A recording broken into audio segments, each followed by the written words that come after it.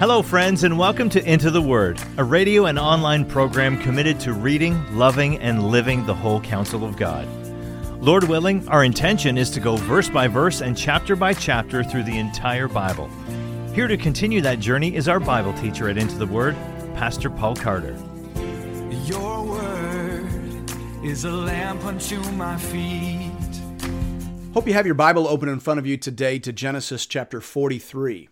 We are midway through the story of the famine that God is saving the family of Jacob from and the trial by which he is testing and refining their character. We pick up the narrative at verse 1. Hear now the word of the Lord. Now the famine was severe in the land, and when they had eaten the grain that they had brought from Egypt, their father said to them, Go again, buy us a little food. But Judah said to him, The man solemnly warned us, saying, You shall not see my face unless your brother is with you. If you will send our brother with us, we will go down and buy our food.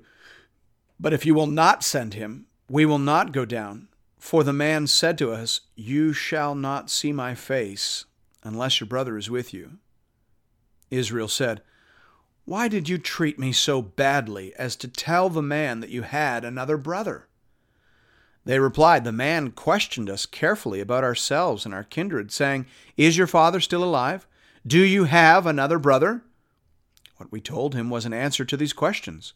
Could we in any way know that he would say, Bring your brother down? And Judah said to Israel his father, Send the boy with me, and we will arise and go, that we may live and not die, both we and you, and also our little ones. I will be a pledge of his safety. From my hand you shall require him. If I do not bring him back to you and set him before you, then let me bear the blame forever. If we had not delayed, we would now have returned twice. Now notice that all of the named characters in the story, other than Joseph and Benjamin, are the men who have committed the most grievous sins thus far in the narrative. Reuben slept with his father's concubine. Simeon slaughtered the Shechemites. And Judah has been sleeping with prostitutes while his brother was in prison down in Egypt. These are the men who are singled out in the story in terms of the work of God in their lives. Reuben has acted bravely and sacrificially. Simeon has spent almost 2 years in prison. And Judah here speaks tenderly and offers himself as a guarantee for another. These men are changing under the wise, fatherly discipline of Almighty God. Verse 11 says, Then their father Israel said to them, If it must be so, then do this. Take some of the choice fruits of the land in your bags and carry a present down to the man, a little balm and a little honey, gum, myrrh, pistachio nuts, and almonds. Take double the money with you. Carry back with you the money that was returned in the mouth of your sacks. Perhaps it was an oversight. Take also your brother and arise, go again to the man. May God Almighty grant you mercy before the man, and may he send back your other brother and Benjamin. And as for me, if I am bereaved of my children, I am bereaved. The famine and the pleadings and urgings of his son, and likely the changes he can observe in their character, finally convinced Jacob to entrust Benjamin into their care. Verse 15 says, So the men took this present, and they took double the money with them, and Benjamin. They arose and went down to Egypt and stood before Joseph. When Joseph saw Benjamin with them, he said to the steward of his house, Bring the men into the house and slaughter an animal and make ready, for the men are to dine with me at noon. The man did as Joseph told them and brought the man to Joseph's house. And the men were afraid because they were brought to Joseph's house. And they said, It is because of the money which was replaced in our sacks the first time that we are brought in, so that he may assault us and fall upon us to make us servants and seize our donkeys. So they went up to the servant, the steward of Joseph's house, and spoke with him at the door of the house and said, O my lord, we came down the first time to buy food. And when we came to the lodging place, we opened our sacks, and there was each man's money in the mouth of his sack, our money in full weight. So we have brought it again with us, and we have brought other money down with us to buy food. We do not know who put our money in our sacks. He replied, Peace to you. Do not be afraid. Your God and the God of your father has put treasure in your sacks for you. I received your money." Then he brought Simeon out to them. And when the man had brought the men into Joseph's house and given them water, and they had washed their feet, and when he had given their donkeys fodder, they prepared the present for Joseph's coming at noon, for they heard that they should eat bread there. At this point in the story, the men are completely disoriented. They are certain that God has conspired to destroy them.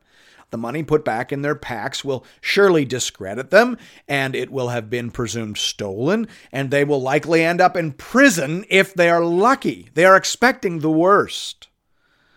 And what's more, they know they deserve it. They may not have stolen the money, but they did kill their brother, and they are resolved to pay the price for what they know that they have done. And then, instead of punishment, they receive mercy and favor and kindness.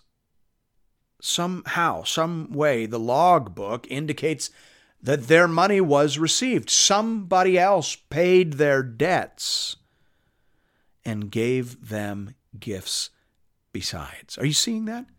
Okay, this is a picture of the gospel, and it changes these men.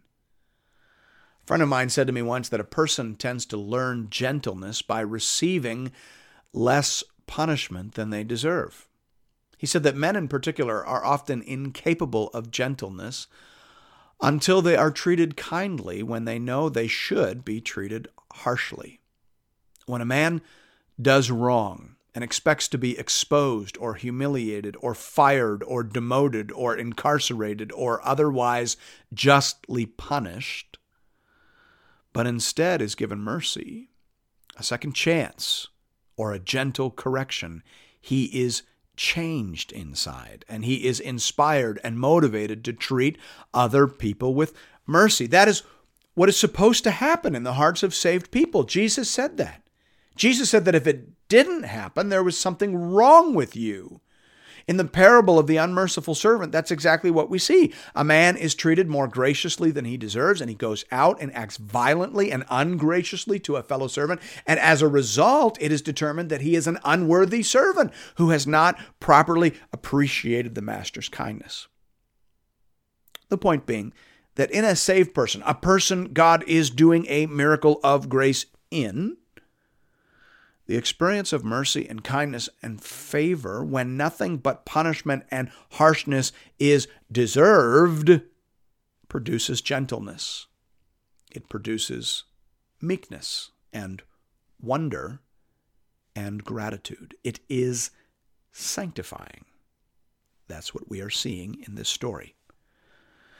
Verse 26 says, "When Joseph came home, they brought into the house to him the present that they had with them, and bowed down to him to the ground. And he inquired about their welfare, and said, 'Is your father well? The old man of whom you spoke, is he still alive?' They said, 'Your servant, our father, is well. He is still alive.' And they bowed their heads and prostrated themselves.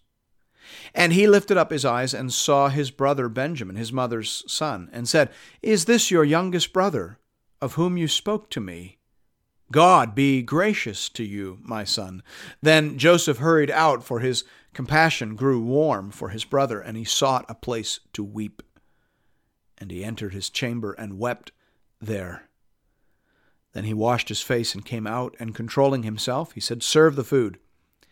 They served him by himself, and them by themselves, and the Egyptians who ate with him by themselves, because the Egyptians could not eat with the Hebrews, for that is an abomination to the Egyptians.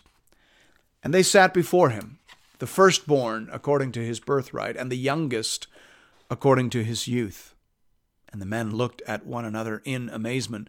Portions were taken to them from Joseph's table, but Benjamin's portion was 5 times as much as any of theirs.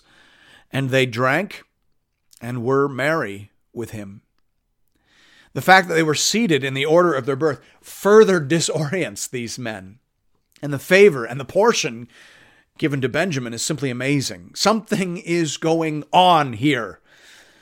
But at this point in the story, they don't know what that is. They just know that they were expecting punishment, and instead they've been shown mercy. They expected danger, and they have received blessing. God is in this, to be sure, but as of yet, they do not understand his purposes. For that, they will have to wait for the next chapter, and so will we. We'll pick up the story tomorrow. Thanks be to God.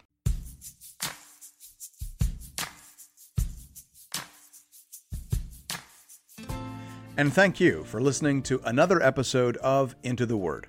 If you've appreciated the Into the Word ministry, I'd like to personally invite you to pay it forward by supporting one of our preferred mission partners. For the remainder of this year, we are highlighting the church planting ministry Mile One in St. John's, Newfoundland. Newfoundland is classified as an unreached population, with less than 2% of people identifying as evangelicals. Mile One Ministries is committed to helping healthy churches plant other Bible-believing, gospel-preaching churches. Here at Into the Word, I only promote ministries that I have first-hand, on-the-ground experience with. Mile One is bearing fruit and is being led and stewarded by people that I know and trust. If you'd like to make a contribution to this important ministry, you can do that by visiting the Into the Word website at intotheword.ca.